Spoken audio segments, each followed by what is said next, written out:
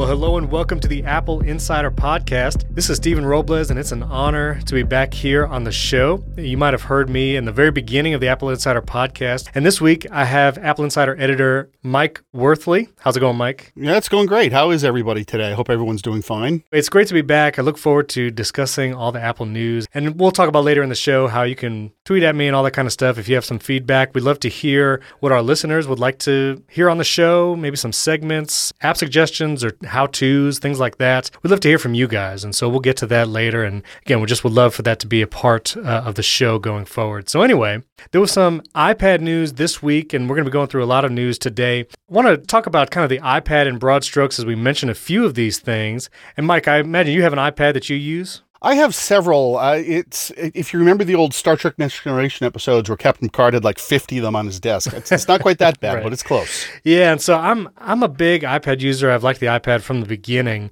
And, there's a lot of discussions recently in different news sources and different Apple pundits talking about, is the iPad really a productivity machine? Has it gotten to the place where we can actually use it to do real work? And so just a couple of the quick news bites from the week. Photoshop for iPad came out recently, and Apple made a big deal about it in a recent keynote, saying this is going to be full Photoshop for the iPad. And Photoshop for the iPad was just updated this past week to add things like object selection on the iPad and things like dark mode and stuff. But I have an artist friend actually and talked to those guys in the industry, and some of them use it, especially the Apple Pencil, for some sketches and things like that. But they still find that for certain applications, it can't be their only device. And so I was curious, Mike, I don't know if you have anything that you actually do on the iPad specifically for work or productivity, or do you have feelings about that kind of usefulness in real life scenarios? Well, I feel that Photoshop, I feel that Adobe is being Adobe as far as the iPad rollout of Photoshop. I don't think there's a compelling reason for the feature disparity that exists between the computer and the iPad. Yeah. I just think that's more marketing than it is any kind of technical ability. And obviously, if you look at benchmarks in the machine, and I can already hear some of our regulars going, oh God, benchmarks, you can't compare across. Right. The thing is, you can to some extent, because these are measurements of how long it takes to perform a certain set of calculations, or how many of those calculations you get done in a certain period of time. Sure. So for something like Photoshop, this isn't something like you're going to be crushing the iPad processor for 5 hours straight or anything like that. And that's where the benchmarks start to fall down, is long processing loads. But the burst type processing you see on the iPad for Photoshop and other similar things, that speed is absolutely maintainable and absolutely controllable for the duration of those jobs. Well, and let's touch a couple of these news points, and let me come back to it, because I want to talk about some things that I actually use my iPad for specifically and not do on the Mac. But, Microsoft also updated their app. They now have an all-in-one app, so they don't have separate Word, Excel, PowerPoint apps. They have one new Microsoft Office app for iOS. And, this was an interesting piece of news early in the week. The Instagram CEO made a comment about why there is still not an iPad app for Instagram. And this has been something that a lot of people have bemoaned for a long time. But he made some comments to Chris Welch, and Chris Welch tweeted these comments from the Instagram CEO, Adam Mosseri. And he said Instagram would like to build an app, quote, but we only have so many people and lots to do, and it hasn't bubbled up as the next best thing to do yet. And I find this so interesting. I mean, one, obviously, everyone knows that Instagram is owned by Facebook. Facebook has an iPad app. Their quality is probably debatable. I don't know how you feel about it, but I don't really use Facebook or Twitter on an iPad. I feel like they're not doing great with those apps. But Instagram is such a visual medium, and I find it so strange because if you download Instagram on your iPad, it's the iPhone app and you blow it up. And even 10 years into iPad existing, it seems silly that they have not given at least a little effort towards it. I don't know. How do you use Instagram? Do you feel like you would love to have it on the iPad? Stephen, I feel like that this quote from the CEO is one of the dumbest things I've heard this month. Saying that they don't have the resources to do an iPad application? Exactly. Yeah. That's ridiculous. That's absolutely insane. And I can't even imagine that statement was vetted by Facebook PR at all. Now, I've heard some arguments that from a advertising and sponsored post type thing, people might not be as inclined to swipe up or tap through stories on the iPad. And, maybe that's right, maybe not, but especially for the amount of photographers and artists and people who use Instagram to really showcase their work, the iPad would be such a great way to consume that kind of media from these creators. And like you said, to not have resources while you are owned by Facebook, surely you could have done it by now. So who knows how long we'll have to wait. Related to this, the Microsoft app update, the combined Microsoft Works, for lack of a better term on that, is iPhone specific.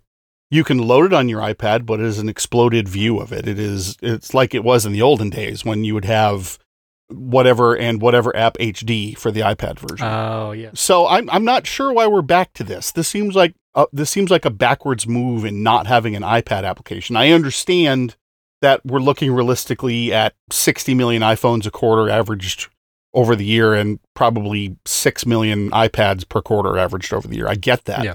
But Apple's made it as easy as possible to make a fat binary for both platforms. Especially with Catalyst now and the ability to create an app across all platforms. I'm curious, hopefully the big guys actually start utilizing that.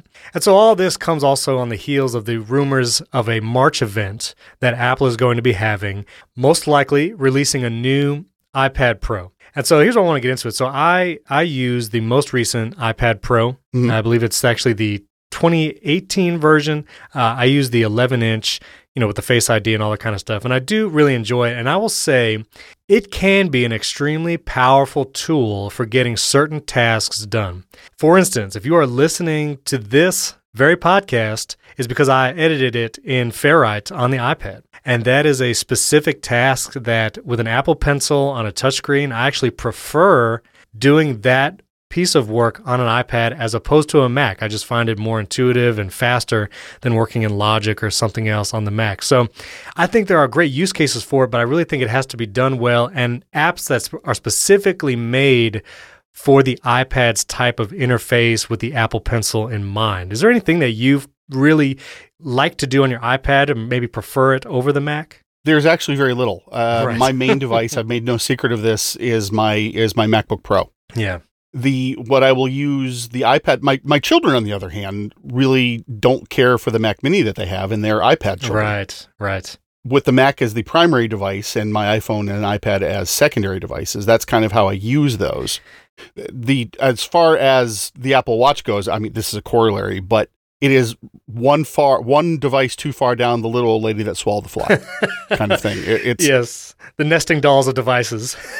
Right. So while I do have an Apple Watch and I do use it specifically when I'm on the road, here in the office I don't have one on, and my iPad sits mostly idle. I will use it to read in the afternoon. I will use it to keep track of things a bit at Apple Insider after hours, after my regular workday is concluded. Yeah. But actually getting productive work done on it, I can't say that I do. And it's just a personal preference. I don't know about you, but I have found iOS, especially using the Files app, it's been pretty buggy for me. The Files app specifically, and moving files around is such a base level task that you have to do in most projects you're working on. Move audio files around, Word document files around, and doing that on an iPad is still kind of a pain in the neck. There's not a great way to do it. And while it integrates with Dropbox and stuff, I found it flaky, that kind of integration. And so I think, what do we like to see in the iPad updates and in iOS 14 when it comes in the summer? Just more rock solid and better thought out ways of doing those kinds of everyday tasks that then lead to the bigger projects you're doing, whether it's you're working in graphic design and trying to use Photoshop on iPad or doing something with audio.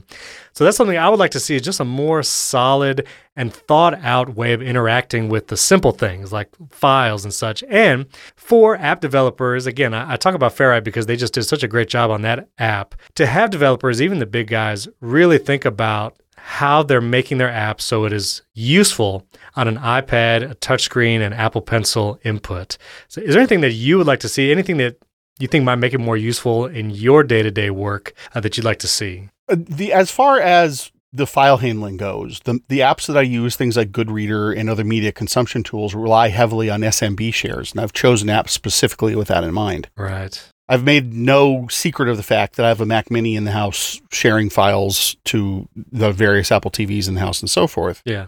But when I want to get a book, I've got it stored locally, and I get it off the local share with a reader that has an SMB share. But you're right. I would prefer the Files app to be a little more robust and a little more cross-functional than it is now. You can get network-attached storage devices that have compatibility with the Files app. Right. There's been discussion that Apple is going to have better networking support in the next version of the Files app that's mist and vapor right now. It's hard to tell until Apple actually says something solid about it. Yeah. And, so you mentioned your kids before, and I will say, I have an iPad for my kids, and they do a lot of schoolwork on it, and they prefer working on the iPad for sure. I have an iMac in the office that is just sitting dormant most of the time. But just a little anecdote, my oldest son, he was trying to edit some video, and I really thought the iPad and iMovie would be a great way for him to get into video editing and, manipulate those files with the Apple Pencil and such. And man, I tried to get about 50 video files, small files, it wasn't 4K or anything, into iMovie on the iPad. That sounds rough, yeah. Well, it was one of these things where it seemed, again, Apple touted this, like you can do SD cards and import directly from external devices in the Files app. And so that's what I did. I copied a bunch of files directly from an SD card into iMovie. He worked on it for a while. It was going good. And literally the next day, I go to open iMovie, and the iMovie file is there with all his cuts and ins and outs, but none of the files are being seen by iMovie. And you can't play it, you can't export it, you can't even re-import the files so they're active again in the timeline. And that's one of those things where it makes me not want to ever try to do that again because it just lost a bunch of work. And to exacerbate the issue, all those video files are now mysteriously reappearing in my photo library randomly.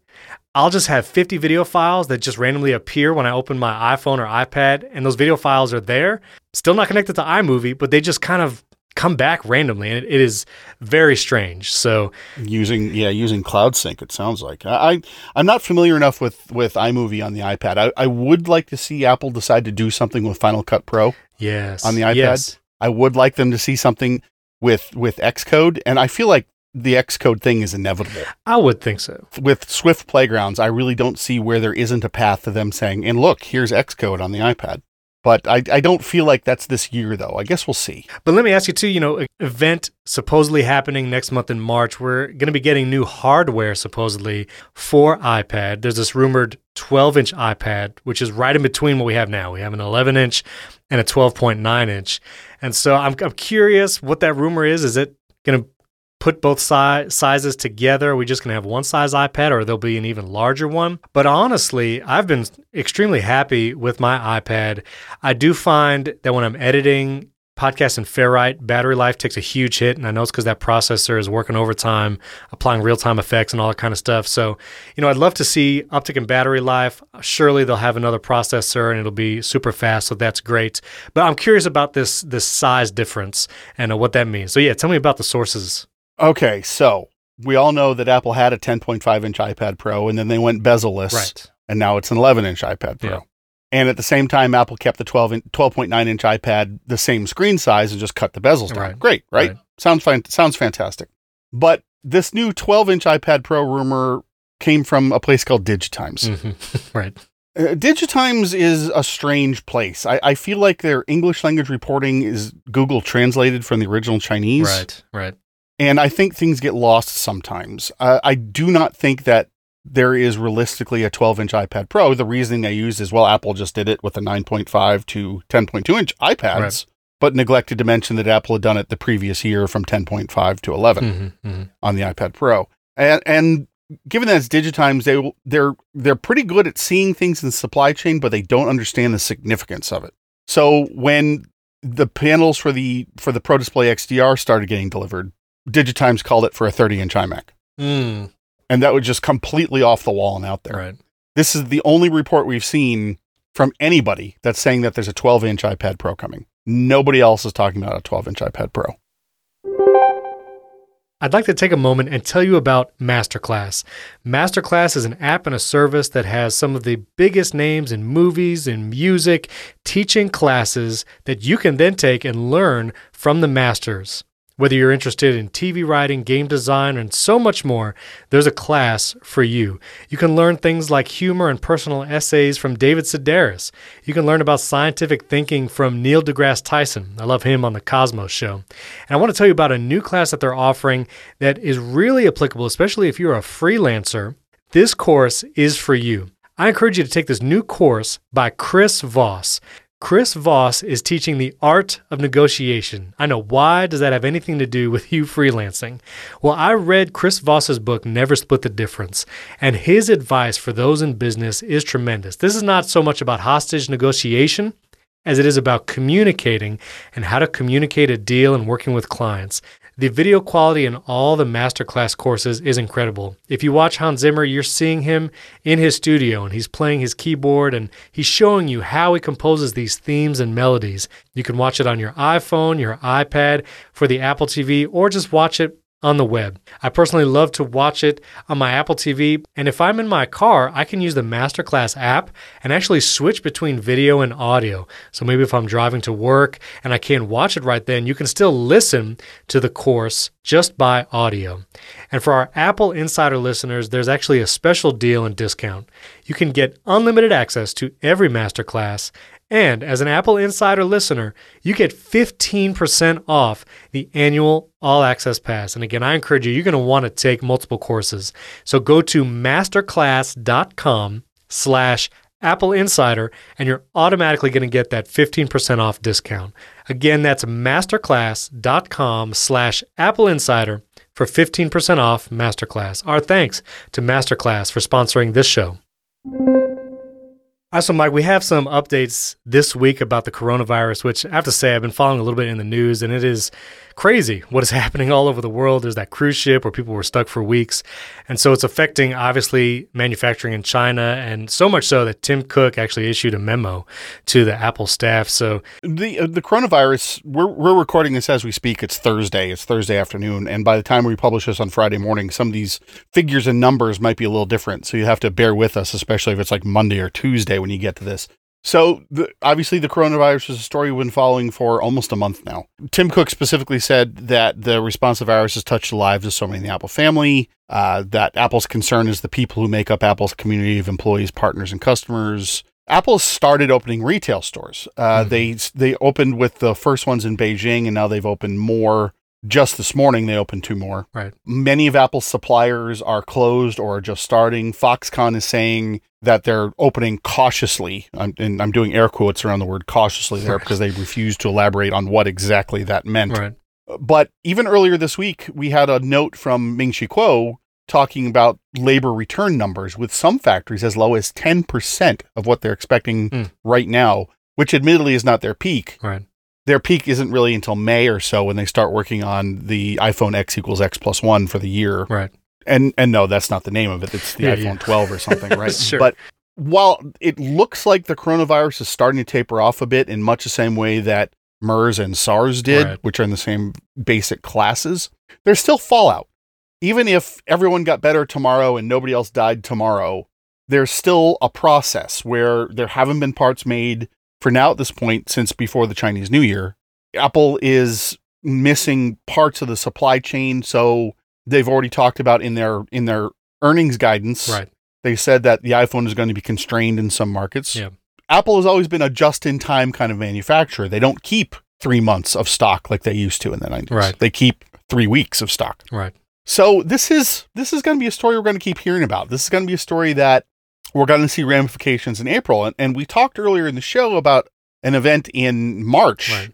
And if you had asked me 3 weeks ago, I would have said, oh yeah, there's absolutely going to be a full-on press event in March. I'm not sure there is right now. I'm not sure that things aren't going to be, and here's whatever the iPhone SE2 is going to be called in a press release, or here's a new iPad Pro in a press release. Right. Just because they'll have more granular control over, instead of having to dump all the stuff on one day and say, and this stuff all ships in a week. Right. Now they can say, like on March 10th at 1 o'clock in the afternoon, they can say, and the iPhone SE ships on the 13th. And they can say later in the month, they can say on the 24th that the iPad Pro ships on the 27th. That's true. And, there was that interesting week where they actually had a press release 3 or 4 days in a row, where they announced the new AirPods and something else on Tuesday. So yeah, that was much earlier in the year, but yeah, that was a crazy week. That was the iPod Touch and the AirPods, AirPods, the minor refresh. Yes. That week was nutty. And don't forget, the 16-inch MacBook Pro in November was announced with a press release. That's true. Boom, here you go.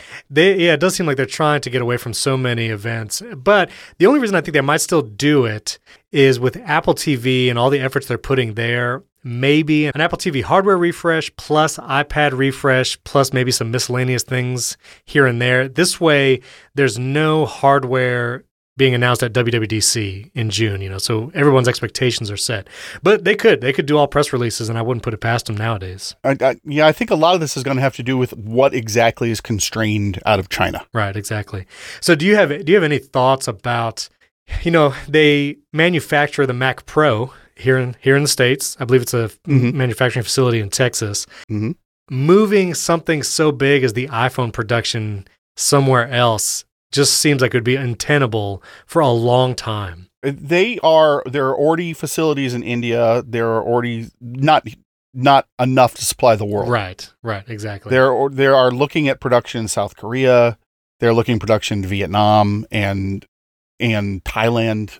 But how far away and how far along the Vietnam and Thailand are is another question. And what exactly the India plants are going to manufacture is also a good question. Yeah. So it's not this year. Getting these plants ramped up is not practical this year because, again, like Tim Cook has said multiple times, the entire supply chain, all the parts, all the lenses, all the silicon, all the bits are in China. Right. And, think about all the individual parts that are being manufactured, not just the phone itself, but like you're saying, the lens, the silicon, everything, those have to be manufactured over there too. Yep. And so it's all the way down the line. So, yeah, I'd be curious to see, especially with this new iPhone SE/iPhone 9 that might be announced soon. Yeah, we'll see. We'll see what those lead times will be, like when you order, shipping, and all that kind of stuff. Well, right now we're seeing some constraints. I was about to say that they're not huge constraints, but they are. We're seeing some constraints on custom builds. Like, for instance, right now, today, I just checked this just before we started recording, and this may change, obviously, by even tomorrow. If you want an i7 Mac Mini with 128 gig SSD, for instance, that's a custom configuration. Right. And if you want that, you have to wait until March 5th. Wow. If you want a boxed one, you can go to the Apple Store today, or you can have Apple ship it to you for tomorrow. Yeah. But if you want any of these custom builds, you're going to be waiting. That's funny because I was actually looking at the 16-inch MacBook Pro because, I like to go on there every once in a while and just configure something for the heck of it. Yeah, like you do, right? Like you do. And I did see, there's some builds, especially the custom ones that have like 2 terabyte and higher SSDs or 32 and higher gigs of RAM. It actually said 3 weeks on some models. Yeah. And so that's definitely longer than it's been. Recently I've been able to order Macs for work or anything like that, and it would come in a week's time. Yep. And so, I'd be curious, especially the ramifications going into the summer, if those things are going to actually, lead times increase. We'll have to see. We're still early on this. Part of the severity of this is because it's on top of an already very busy flu season in China. Right. Let's not forget the flu in the United States, which will kill more people than this coronavirus will. Right. But we have a reasonably good handle on the flu. We're just starting to tickle around the edges of the coronavirus, for instance. Right. And while I don't think this is, I don't think we're looking at any kind of zombie apocalyptic movie on this or anything like that. Right. I do think that we're not at the end of the story. I think we're just now halfway through as far as from an impact to the supply chain. Yeah. And obviously this is a humanitarian issue more than it is a technology issue, but they go hand in hand. There will be a worldwide impact to this. It's just to what aspects of our lives will vary. Yeah.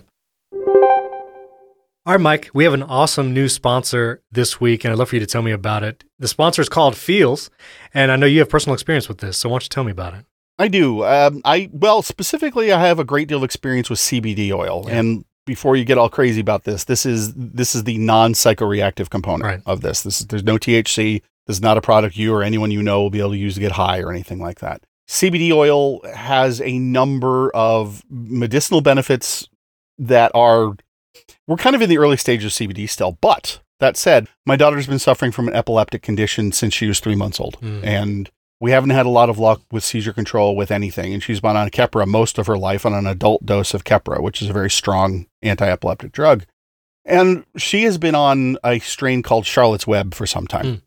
And that's, the diesel strength industrial grade for seizure control because she's just on the high concentration and it's a lot of it.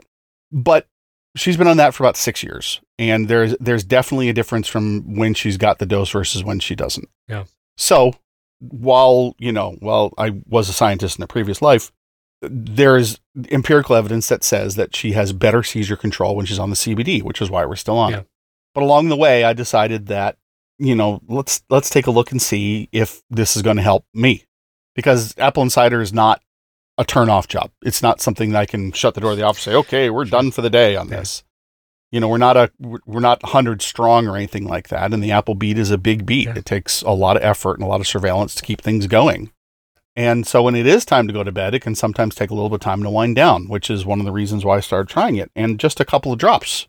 I shifted to the Feels product not all that long ago, and just a couple of drops. And it's not a knockout drug, but it just kind of smooths the edges off and is allowing me to fall asleep a lot quicker. Yeah. So that's my personal experience with that. And I've also heard that people use CBD oil for things like anxiety and even all different kinds of ages of people using it to great effect. Yeah, I don't have a lot of personal experience with that. I have seen some people and I have talked to some people that say that it has that. I, fortunately, am not an anxiety sufferer, really. I think the Navy beat that out of me in the 90s.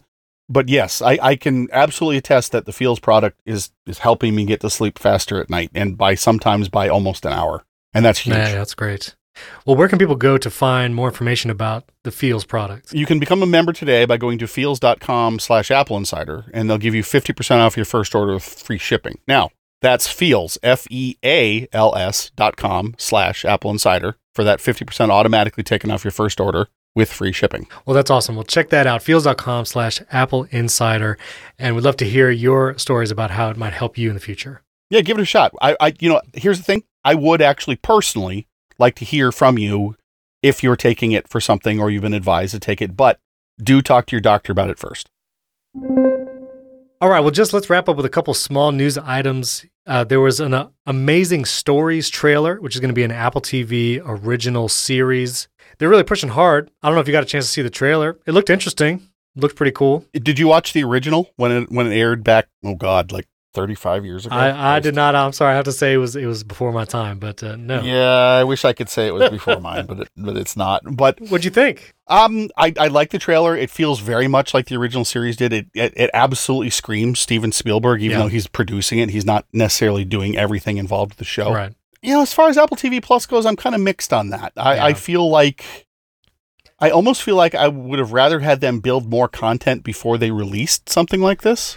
Right. Which is why I think they did the year trial for people now. Oh, yeah. Well, and you can still buy a Mac now and get a year free of Apple TV. I mean, they're giving it away. I do not think that 1 year is going to continue because let's face it, content is expensive. True. And it looks like, did you watch any of the first wave of TV shows that came out with Apple TV Plus? I did. I've watched for work and for pleasure just about everything. They are very well produced. Yeah. I very much like For All Mankind. That was my favorite too. I wasn't a big fan of The Morning Show. I watched it all. My initial impressions after the first couple episodes were not haters and people that wanted it to fail, like their producers said. I just didn't feel like it brought anything new to the storytelling other than some big name actors playing these roles. Yeah. I feel like I appreciate that it was written out of a book that was done before the Me Too movement. Mm-hmm. I appreciate that this is one of the originating materials, but I also feel like this is a story I've heard a dozen times in modern media, and I do not think it necessarily needed to be retold on Apple TV Plus. But the Snoopy show is fantastic. Okay. You put anything with a Muppet on it, and I'm going to watch it. Yeah, for sure. So the Helpsters is good. Yeah. The C... Man, I wanted to love C. I couldn't get into it. I feel like the first season of C, we're going to look back and say, okay, now I understand why they did that. And I feel like this is foundational. Yeah. And I'm gonna break out something from the 90s, from 90s sci-fi. I feel very much like it's the first season of Babylon 5. Oh man, okay. Where they set a lot of pieces up, and you'd be watching an episodic TV show, very much like Star Trek: The Next Generation was at the time, where there wasn't a lot of continuity until there was. Right. And I feel very much like that's what we're going to end up with in this case. I don't think comparing it to Game of Thrones is fair. Right. I understand that Steven Silver made that comparison, and just about everybody has made that comparison. Right. But I don't think that, in my opinion, I feel that it needs to be judged on its own. And I feel like we're not going to get a full judge on it for a couple of years. Yeah. And again, this is Apple's literal first foray into creating TV shows. And it is any great TV show, if you look at the earliest episodes, they grow into their they get the momentum, after the first couple seasons. So we'll see. Yeah. For All Mankind was my favorite. I definitely watched every episode of that, and I'm looking forward to that coming back. But they definitely have to do something great. You got The Mandalorian and all the Disney Plus originals now too to compete with. Man, did I love The Mandalorian. Oh yeah, man. It was great. Loved it. But Oh boy.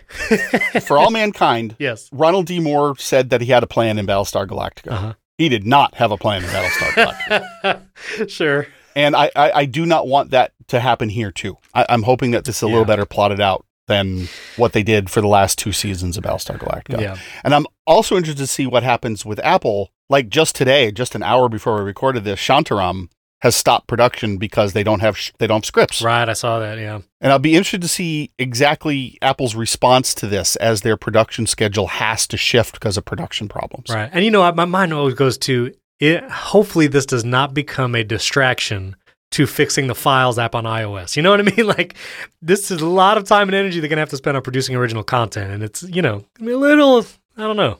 I've heard variations of that for a very long time. Yeah. I've heard, well, gee, the iPhone is so good, they're leaving the Mac behind, neglecting the fact that Intel didn't have anything real to put in the machines. Right, exactly. So I think Apple has enough money and enough people That's that true. there is no aspect of their business that distracts from any other aspect of their business. That's fair enough. And they did come up with that Mac Pro, and I actually got one on hand, and it's great. Yeah, Andrew, as a teaser of content to come, Andrew has moved from his MacBook Pro to the Mac Pro for his video production. Oh. And before not very long, he will be talking to all of us about how his workflows have changed and how things are better or worse on the Mac Pro. Oh, We're still early in that process. We're still talking to a bunch of pros who are, believe it or not, a bunch of the pro markets. And if you go back a while, we did interviews with people who are looking at buying a Mac Pro early. Yeah. People are still developing their opinions on this machine for a lot of different reasons. Yeah. But let's be frank, it's been a long time since Apple's offered a machine like this. Yeah, absolutely. I mean, the use case that I have it for is actually in a workplace, and it's for video recording and playback of high quality. Mm-hmm. And, for that one use case, it does great. And we did the Mac Pro specifically for the PCI card slots and the integration of video hardware. Mm-hmm. But yeah, really looking forward to hearing Andrew's take on it. And just to wrap up the Apple TV thing is too, you're totally right. So Apple is saying the Amazing Story series is from executive producer Steven Spielberg. So we'll see, be curious how much hand he actually has in it. Oh man, it's pretty clear from the trailers that he's got a good steering hand on the till there. Yeah, for sure. There are some very Spielbergian angles just in the trailer. Yeah. So the last little piece I wanted to touch on, there's the rumor of the Apple Tags, which would be like a location device that Apple is actually going to sell so you can put it in your bag or whatever. And it works like the Tile devices. And I'm curious what it's going to look like. It integrates with Find My app and all that kind of stuff. I had a Tile once, and it was interesting. I never really found that I made great use of it. But I don't know. How do you feel about that kind of location tracking little device thing? Interested at all? I feel that the ultra-wideband technology in the iPhone is what really is going to make this sing. Yeah, that's true. Bluetooth beacons have been great, but Bluetooth is Bluetooth. Yeah, exactly. Like just this morning, I was fighting with my keyboard to resync with my MacBook Pro setup. Yeah. I'm concerned that when I've used the Tile, it's been decent. But there have been times with my Tiles, like, oh, nope, not in the house. Right. Don't know where it is. But, Right. it's right here, Tile. Yeah. I appreciate that's not their fault. I appreciate that's Bluetooth. Right. But I feel that this is another one of those products that Apple looked at about a decade ago or however many years Tile came out and said, Right. that's interesting, but the technology is kind of iffy right now. And ultra-wideband will give that, will give that to them. Yeah, I think you're right. And I think, the promise of Tile was, if everyone was using Tile or if everyone was using a specific product, then if you have one in your suitcase, well, at the airport, all the other Tiles will talk to it and, you'll be able to find out where it is. Yep. And that just didn't really happen, because it didn't really become pervasive. But again, when Apple gets behind something and it can really be a pervasive technology, it could change it. I don't know if they somehow give these little Tiles away with some Mac purchases or some other piece of hardware, and or at least a large percentage of Apple users have one in their bag, it might be more useful as far as that crowdsourced location finding stuff. So we'll see. We'll see how it goes. I agree. There's a lot of potential with ultra wideband. Apple has a number of patents on ad hoc networks. Right. Like an iPhone talking to an iPhone, as opposed to an iPhone talking to a cell tower talking to an iPhone. Right. And I feel like those are related to this technology. And ultra wideband allows for this kind of peer-to-peer communication anyway. Right. So this is a new technology. People are asking me if I feel like this is like the AirPower, and I don't think it is. I feel like that this is farther along than the AirPower was. We've talked about the AirPower at some length. Yeah. But I do feel that given the hooks that we saw in software last year. Yeah. Back in October last year. I feel that this is something that Apple's just got kind of hanging out. But again, if you got to assume that this isn't going to be something an Apple buyer is going to buy one of. It's going to be like, oh yeah, well, I'm going to put this on my keys. I'm going to put this on this other thing. Right.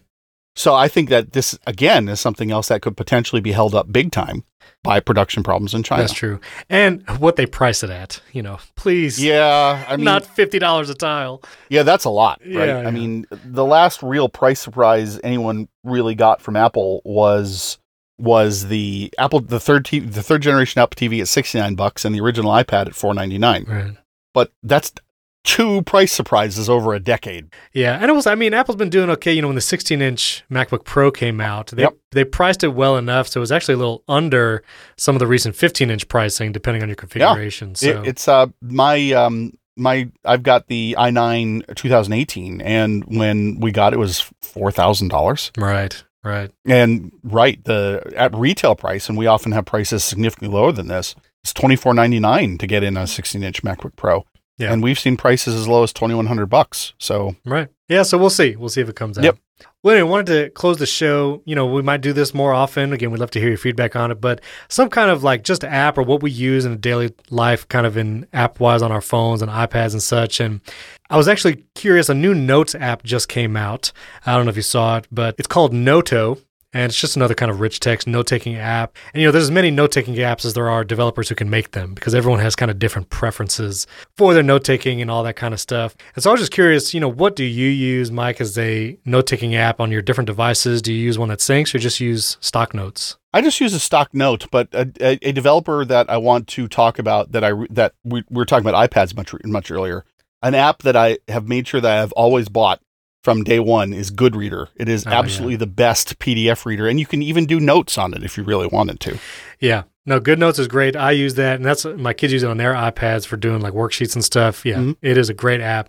I personally like the built-in notes, but I write a lot in Markdown, and I like to be able to export that as HTML or as rich text. And so I actually use Bear as my main note-taking app across devices and syncing-wise. It's got great Markdown support and export features and all that kind of stuff. And so, yeah, I would recommend Bear. You could also check out this Noto app. Again, everyone has so many different preferences for their note-taking apps, but love to hear what you guys use for your note-taking apps, what you use on your iPhone, on your Mac, on your iPad, or if you have a recommendation for us, maybe a note-taking app that's lesser known and we haven't seen yet. Yeah, you can send us an email or you can drop a line in the forums. Yeah, so let's talk about it. If you want to tweet at us, Mike, and where can people get a hold of you and send you comments? Well, here's the thing with the Twitter, right? I use my name for my Twitter, so it's if you can find me if that's what you really want, but I'm not going to spell it out here because we'll be here longer than this spiel is already taken. Gotcha. But I don't pop on the Apple Insider podcast that much because the day shift can get a little frenetic sometimes. For sure. However, I do have my own podcast over at spacejavelin.com, and we air our episodes on Monday mornings. Very cool. So we'll put links to our social media in show notes. I'm Stephen Robles everywhere, and you'll find links to our social media where you can email us comments, and we'll link to Mike's podcast as well. And you can email us at news@appleinsider.com. You can give us feedback there. You can comment on the podcast post as it goes up. We'd love to hear your feedback. Again, what you would like to hear on the show moving forward, any topics, any apps. Yep. And we would really appreciate if you could go to your Apple Podcasts app or iTunes on your Mac and give us a 5-star rating and review with a comment for the show. Those ratings help us get discovered by more people looking for Apple content. And hey, comment it. If you don't know what to say in the comment, it helps if you do the comments. So just, comment what note-taking app you use, and that would be fine. We'll read them there. Yeah, that'll work. We're so glad you joined us for the Apple Insider Podcast. I'm glad to be back with you and look forward to seeing you in the future. And we'll talk to you next week. Talk to you later, everybody.